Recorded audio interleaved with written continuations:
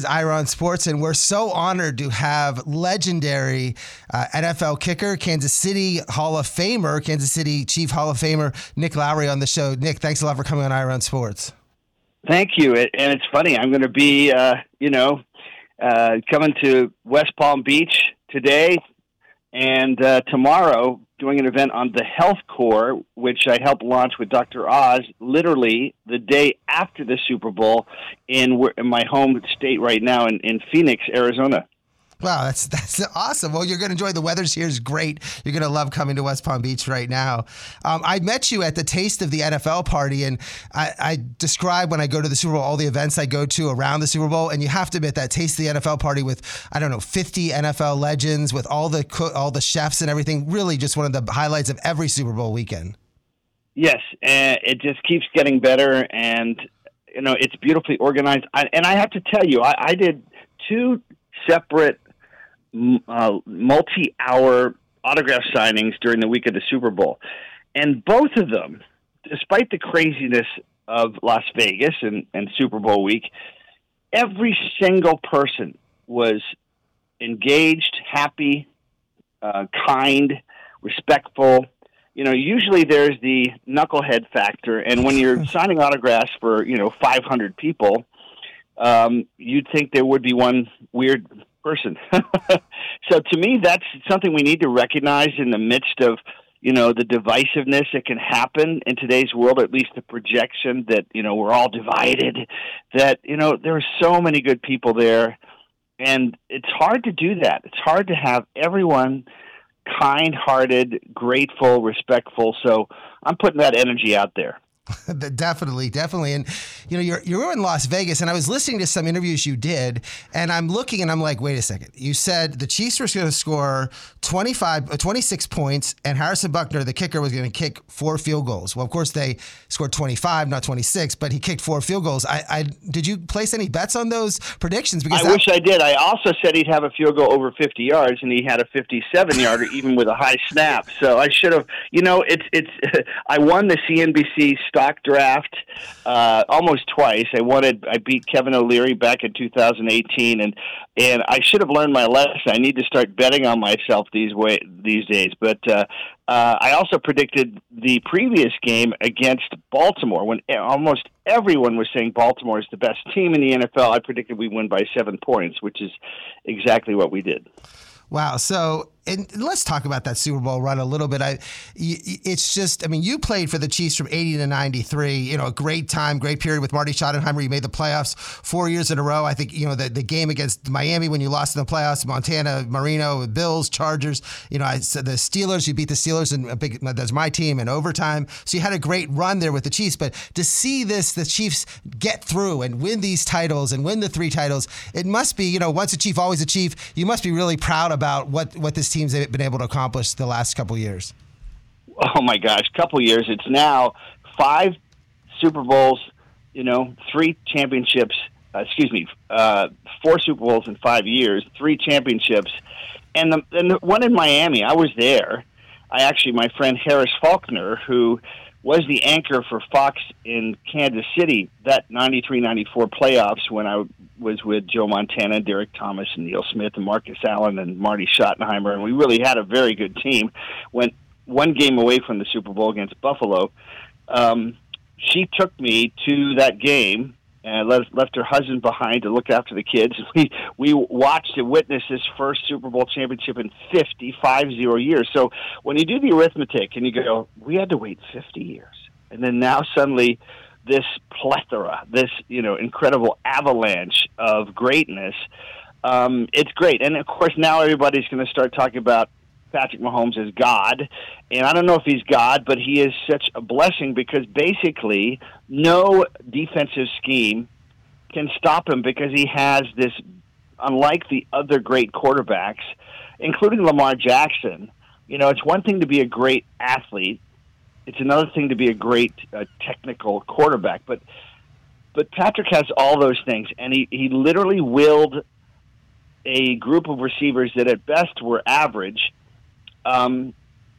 without a Tyreek Hill, who of course everybody listening knows was in Miami, he was able to will this team with some help from great coaching from Andy Reid and Steve Spagnuolo. Incredible defense, but still, it's incredible. And I will remind you of a story from before all this happened, the year before, when a 1-inch offside penalty on D Ford, when we're playing in the AFC Championship game against a guy named Tom Brady, and literally we're, an offside penalty from making it. And I'm in Atlanta afterwards in the Super Bowl at Lee Steinberg's party, and Lee, kindly enough, presented me with a humanitarian award, which is called the Steinberg's Di Nicola Award. And I'm backstage with Patrick. Now, Patrick's fresh from showing exactly what he can do, just incredible. And he says to me, "How you doing? How about those Chiefs?" I said, "Yeah, let's win a Super Bowl." And without hesitating, he said, "Let's win a bunch."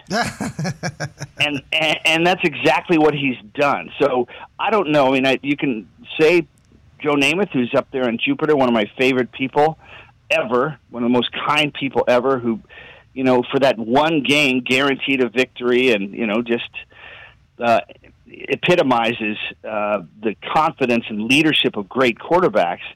But to do it again and again and again, to me, the cement will be this coming year, the next couple of years, to continue it. Because what happens, as we know, is you lose usually a couple key usually your coordinators, or at least one of them, and you lose the big stars. And yet somehow, like Tom Brady did, to give him credit, with different personnel, we're still winning. So what's going to be interesting is, do we add a wide receiver, right? Because we really did need a little bit more balance and threat to take pressure off of Travis Kelce. Do we need a little bit more offensive line help? But all those things, with Brett Veach as our general manager and Andy Reid, we just seem to find a way. And we found a way despite playing really poorly, even as late as December, late in December, against the I call them Oakland, the Las Vegas Raiders. And then one of the constants, though, on the team with all the change has been Travis Kelce, and certainly everybody, remembers him, thinks of him with Taylor Swift. But the way that it's funny that Kelce and Gronkowski, both these Brady and Montana, both rely so much on these tight ends and how great each one of them has different players. Gronkowski's much, more of a blocker and a receiver too, whereas Kelce is this, an elite receiver. But Kelce has just been he was criticized at the beginning of the year so much for, he's losing it, he's lost a step, he's dropping balls, but then to come up so big in the playoffs and make so many plays, that was one of the key reasons why they won the Super Bowl. Yeah, well, I'm going to give probably a different take than people have heard, but something very simple.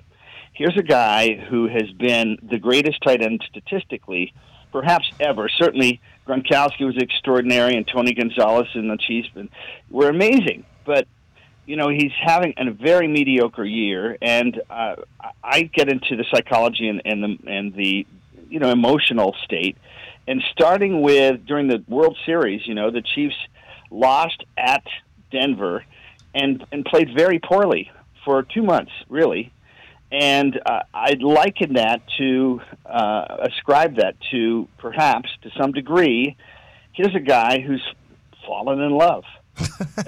We're not supposed to talk about that off the field stuff. He's fallen in love with currently the most famous person on the planet. I mean, you can say Vladimir Putin or Donald Trump or whoever you want to throw out there, but really popular person, and who's also deeply emotionally wise, if with her own track record. But I think most people don't give her credit for how much she has grown, and I think that took a little bit away. So here's my little insight.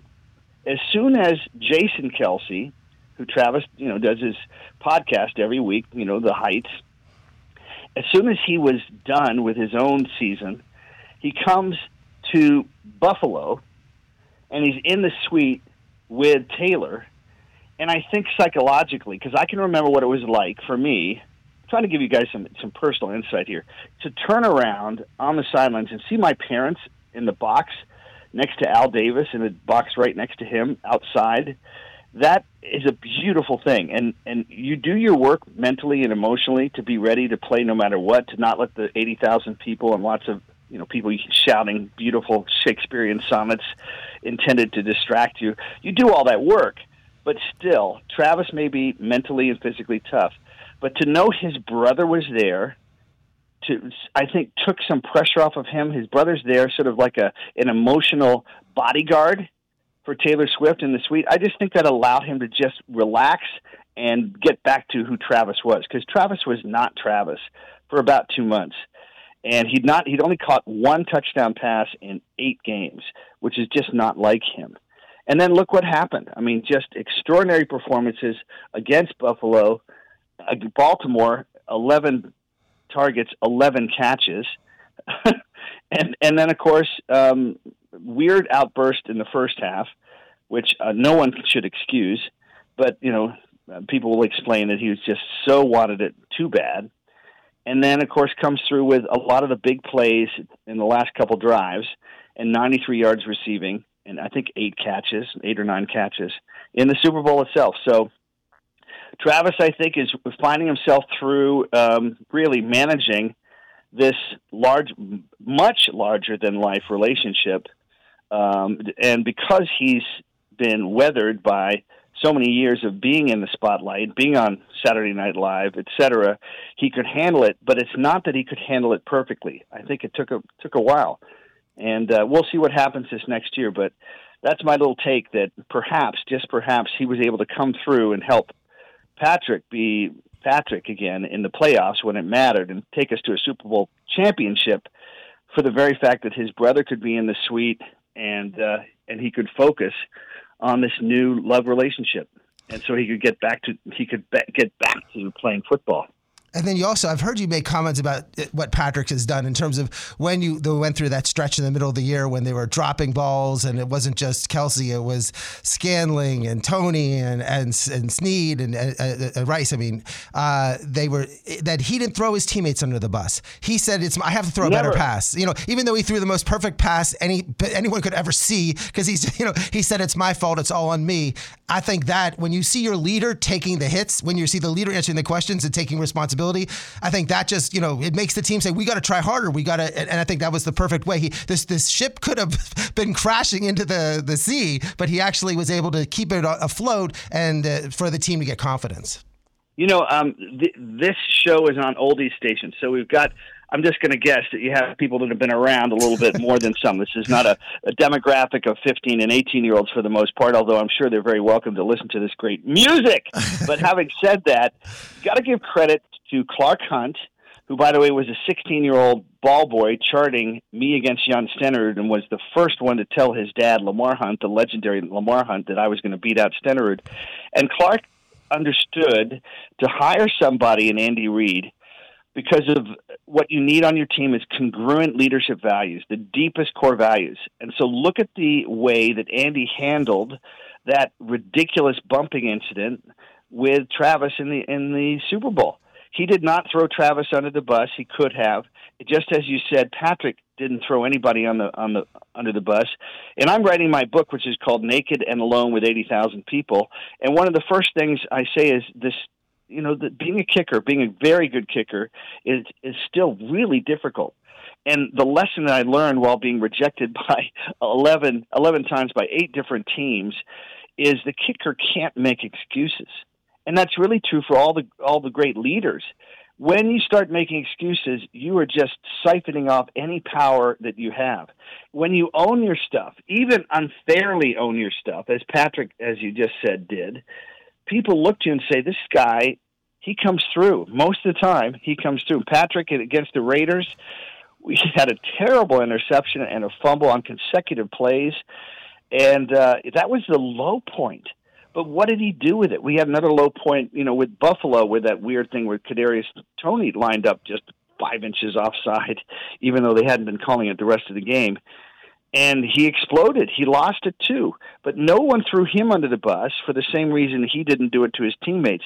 That kind of leadership is not easy. When you're at the top of the mountain, everybody's looking for a crack. Everybody's looking for a way to take you down. And I have to say, Patrick is such a beautiful person and leader, And for the most part, Travis is too. I'm a little worried about the the sense of Superman that comes with so much success, and now you're dating the most famous woman in the world.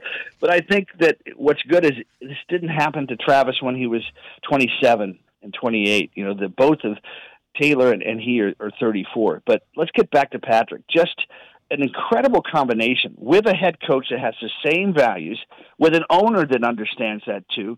They stay together. You have a team that doesn't throw itself under the bus, that doesn't sabotage itself, that doesn't put bulletin board material.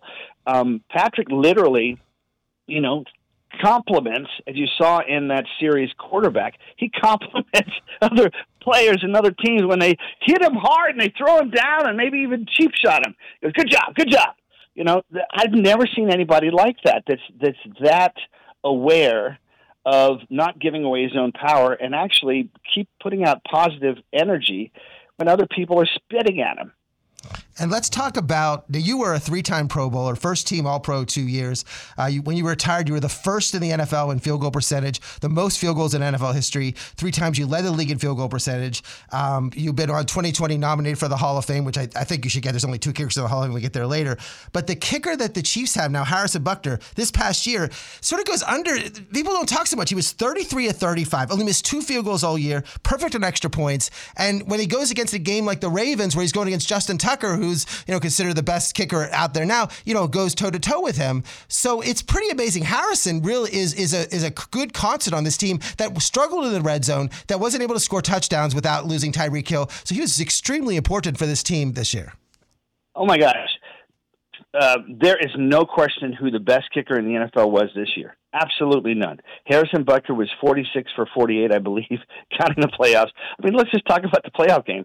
4 field goals, 57-yarder, and that was a high snap. So what happens on a high snap? Tommy Townsend did a good job, got it down quickly, but you go from maybe 0.2 of a second to see the ball when it's not being spun, when it's, it's just right there, 0.2 of a second, and you're moving towards it, to maybe 0.1 of a second. That's it. And he hit it low, but he nailed it right down the pipe. So he's humble as they come, and he's just dependable as they come. I mean, that 23 below game, he had 4 field goals, and I was there. I mean, it was. I think that sort of took our fans to another level. The toughness to everybody showed up and to beat Miami, and Tyreek Hill, except for that 1 touchdown pass, I think only had 8 yards receiving. And then you look at the Super Bowl and how he shut down George Kittle. I mean, it's just amazing stuff. But in the end, I'm just proud of this team. And our kicker, you could argue, Harrison Butker was the MVP of that game. And he had 6 field goals in another key game, which would set an NFL record, I think, with 6 consecutive field goals with a team without scoring a touchdown. And, he is the best kicker. If he continues this, it's humbling for me to watch. I mean, I was most accurate kicker in NFL history. By the way, I was on 7 different Pro Bowl all-pro teams during my career. And yet I see a guy who's just taken it to an altogether higher level. And then talk about Jake Moody with the missed extra point, which it was weird. When I was watching the game, I think they didn't show it. Like, it was cut away. It wasn't but that was, of course, crucial. And for someone like you, who was, I think in your career on extra points was 99%, 562 to 568. What, in terms of that, did you see what happened when they missed that extra point? Was it rushed? I mean, I haven't heard a lot of discussion about. No, he just hit it low. That's all he did. He hit it low. And so somebody got a hand on it in the middle that really had not made a lot of penetration. And you got to give him credit. I hope, knowing how, when you've got millions of fans, people want to scapegoat so easily today, hiding behind the anonymity of social media. I bet you there were some knuckleheads that said, oh, he lost the game. Jake Moody hit a 53-yarder with 1:40 left that could easily have been the winner, right? So please give me a break. That is a great performance. He did hit it low. And guess what? We're all human, but he had a 55-yarder earlier. I mean, come on. And then in terms of everybody wants to know is that, the kickers stand on the sideline. They know what could potentially happen. They know the whole game is going to come down to that kick. I mean, how do you deal with the pressure? Because it's like the players are in the action. They're moving around. There is pressure, but they're actually moving. You're just thinking about that one play, and then they ice the kicker, and then they go call a timeout. How do you deal with that pressure before that big kick? Well, I did a show. You guys can look up. I've kept the website. It's called Head Games Radio. I did a show for 3 years, 5 days a week on Sirius Satellite, Channel 121. And I did an interview, I think it was with Bart Connor, had, I think, the first perfect 10 in U.S. gymnastics in the Olympics. And one thing he said was, he made practice, he made his rehearsal, if you will, with enough pressure, like the actual performance, that he could literally switch when he's at the actual game or in this case, Olympic competition, and say, I'm back at practice. That's what you do as a kicker. That's what you do, hopefully, in every practice. The great coaches like Andy, like Bill Belichick, like Pete Carroll, when I was with the Jets, they make the practice as much like a game. I call it healthy pressure, right? And I call it voluntary adversity. You're used to that level of pressure because you can't be in shock. You've got to expect it's got to come to you. So you practice like an actor, not only visualizing the situations and making sure that certainly can happen, but you also emotionally project, how am I going to feel, the confidence, and what is it going to be like, all those things of the environment itself, so that you're already ready. Your cellular memory is not in shock because you've expected it. You're ready for it. And that doesn't mean just being ready with a minute left in the game. It means being ready in the first quarter, in the second quarter, because a missed extra point in the first quarter can still always seems to affect the strategy and what happens at the end of the game. So as a kicker, that's your job. You are Billy the Kid. You've got one shot, and you've got to make every single one work. And that standard is so missing in today's society. Like with kids today, who don't have enough role models of people like Patrick Mahomes, which is another reason why he's loved so much. They need to see that leadership and performance and greatness is taking what a concept, taking responsibility, owning your stuff, being so prepared. Being prepared. That's where luck happens, right? When attitude and preparation meet opportunity. It's amazing what happens. And one question I want to ask you about in terms of how the game of kicking how the job of kicking has changed. The kickoffs has been de-emphasized. There's not, they're just kicking and you can call a fair catch and be on the 25-yard line. There's no onside kicks anymore. What do you feel about the fact that they're really sort of eliminating the whole kickoff from the game? Well, I've hosted, and I've been part of Lee Steinberg's brain panel at his events, but I've hosted semi-major events here. I had one with the pre-premiere of the movie Concussion, on concussions with hockey coaches, the assistant head coach for the Coyotes, and the play-by-play guys, and and Jim McMahon and Lincoln Kennedy, a lot of famous football players, Kwame Lassiter, et cetera, and the top neurologists from Mayo, Banner, Barrow, et cetera. So I'm sensitive to that because Mike Webster, my own teammate, whose brain, if you will, is the subject of that movie Concussion with Will Smith playing Dr. Bennett Amalu, and who talks about chronic traumatic encephalopathy. So it's understandable that they've had to figure out somewhat awkward solutions to that. For instance, now you can't start running because they believe that the optimum speed when you start 10 yards farther back, the collisions are so incredible that the worst injuries take place. So that's why they've done that. But let me tell you a couple other things with kicking. If you watch Roy Gerela, I'll never forget a game, the kicker for the Steelers way back in the late 70s, and he's literally pulling up 1 and 2 foot square clods of grass and dirt. And that's the way a lot of fields were back then. They got a little better in the 80s, a little bit better in the 90s, and now it's as if anybody that plays golf, and a lot of people play golf in southern Florida, right? If you're always hitting out of the rough, you're going to probably add a couple strokes to your handicap, right? And now you've got fields that are beautiful, that don't pull apart. Hopefully more grass fields and this sort of prescription grass, which has a net under it, and so the grass has integrity, doesn't fall apart, right? So on top of that, Jan Stenerud's asked me to mention this. I'm like, Jan, you're already in the Hall of Fame. Why don't you mention it? But he hasn't. But the balls, if you look at statistics with punting and kicking, starting about 8-9 years ago, they started to break the footballs in. So imagine if you played baseball with a new mitt, you had to get some linseed oil and you had to rough it up and loosen up that leather. Well, it's not an exact example, but it absolutely rings true that when footballs are broken in, guess what? They go farther. the foot is connected to, here's some science for you, the foot is connected to the ball, transfers its energy into the ball, the kicking foot, and the body itself for 0.004 of a second. So if the ball's broken in and suddenly you only add 1/1000th of a second more contact time because the ball's depressing into the football, that's 25% more control and power. So about 8-9 years ago, look at the stats, check them out. Literally, automatically, all of the punters, the average punt, the average net punt went up 5 yards. Boom. And kickoff, same thing. So now let's imagine, like the golfer, you're on the tee, and you suddenly, instead of hitting a 250-yard drive, you can hit almost a 300-yard drive without even trying. You don't have to strain and try to kill it. Well, that's happening with kickers now at 50-yarders. They're better. It's just not that much better. The ball is easier to kick, so it does make a difference. Coaching's better, all those other things, field conditions, kickers are better. They're just not that much better. The conditions when you have a ball, you talk about Deflategate. Everybody makes a big deal out of the football then, but they haven't made an equal deal out of the fact that the balls are easier now to kick.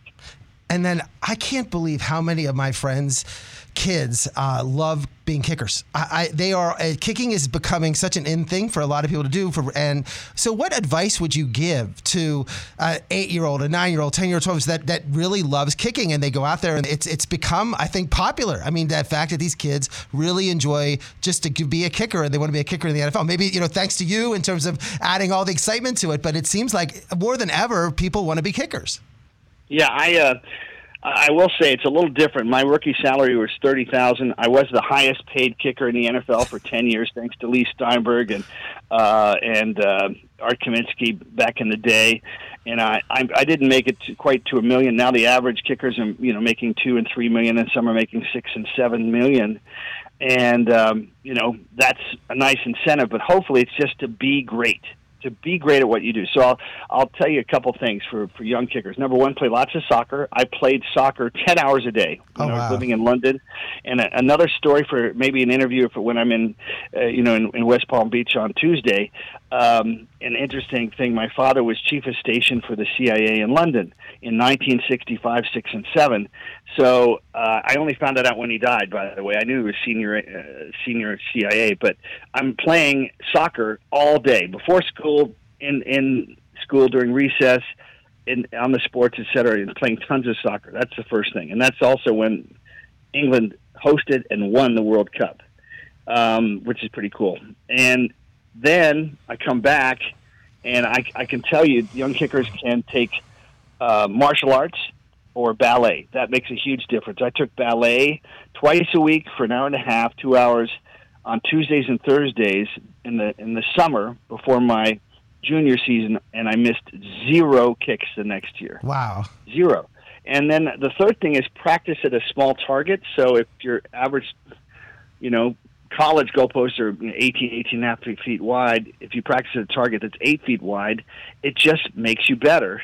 And then finally, there's a great book called The Inner Game of Tennis. But I've read that. I play tennis, so I read that book. It's excellent. I play a lot of tennis, and my brother was a tennis pro, and it's actually the best book on sports psychology, the best primer, the best first book to read, because it makes you own your stuff and realize that conversation that's happening when you're seeing that guy on the tennis court or the guy on the sidelines yelling at himself. There's got to be enough. There got to be 2 people in that conversation. So managing what that book calls self one and self two. One is the observer, the other is the judger, and taking control of that so that you manage your state. You're relaxed, but you're alert. those are the prime emotional categories or states you've got to have to be a great kicker, really a great athlete of any kind. That's fantastic. I love all the insight you've given on kicking. And one last question was about all the humanitarian work you do with the Nick Lowery Youth Foundation. You've already won the Byron Whizzer White Humanitarian Award, but you went to Harvard and got an MPA at public policy at Harvard, and you went to Dartmouth undergrad. But all the work you've done in terms of public service has been fantastic. So talk a little about your foundation and the work you do to help homeless and everything. Well, I just feel blessed. It started with Kick with Nick for cerebral palsy and worked with Native Americans and started Native Vision, which was on Oprah. And all those things are building blocks. And so Champions for the Homeless is, to me, acknowledging that all of us need to restore in others in our lives the sense of rootedness, a sense of being connected. We all crave that. So I've done that for 17 years. I love it. It's put a human face on the homeless. We made Phoenix the first city in the country to provide free COVID testing for the homeless. And then now I'm involved in a couple things. Tomorrow, Tuesday, I'll be doing an event in West Palm Beach with Dr. Oz for the Health Corps. The idea behind the Health Corps, we just did an event on the Sunday after the Super Bowl, as I mentioned, that to promote a new generation of, again, independent health, that kids grow up realizing what they put in their bodies, what they put in their minds, what they put in their souls is up to them. They're in control of that. And also a mentoring program and a health program that helps revitalize the role of significant athletes in inspiring people and helping bring out the best in other people, and that's a great thing. And finally, I'm working with Alzheimer's Treatment Centers of America because, as you know, the state in the country that has the most people with Alzheimer's, by the way, is Florida, and creating a new model using AI to look at thousands of indicators that create dementia and Alzheimer's. My mother had dementia. My brother Chris died 2.5 years ago with complications from Alzheimer's. And so it's an incredibly important thing. It's related to CTE and overall brain health and function. And I'm proud to be part of that. And then it uses not only AI, it uses what we call a team of doctors, if you will, targeted to look at what AI has prescribed and edit it so that it really is targeted, and we can look at hundreds and then thousands of people early on when they have the early stages of dementia, and literally 75% of the time already we can stop deterioration. So imagine people aging with dignity, with grace, and with clear heads, because as we get older, those stories, that's what we take with us. And I'm proud to be, promoting Alzheimer's treatment centers and what it can do to, I think, change the whole notion of how we age. That's tremendous. Is the event on Tuesday open to the public? Unfortunately, it's not.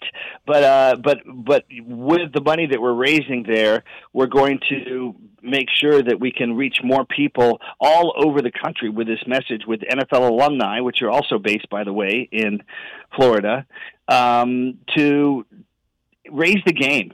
Too much, as we know, in prescription models of health, rely on people taking pills and not taking responsibility for how they take care of themselves physically, emotionally. It's mental health as well. And I'm excited to be part of that. Nick, thank you so much for coming on Ira Sports. I really appreciate it. Have a safe, have a great event tomorrow in West Palm Beach. And I really thank you for coming on and talking about the Chiefs and talking about kicking and everything. So appreciate it a lot. Thank you, brother. Thanks a lot. Bless you. Thank you.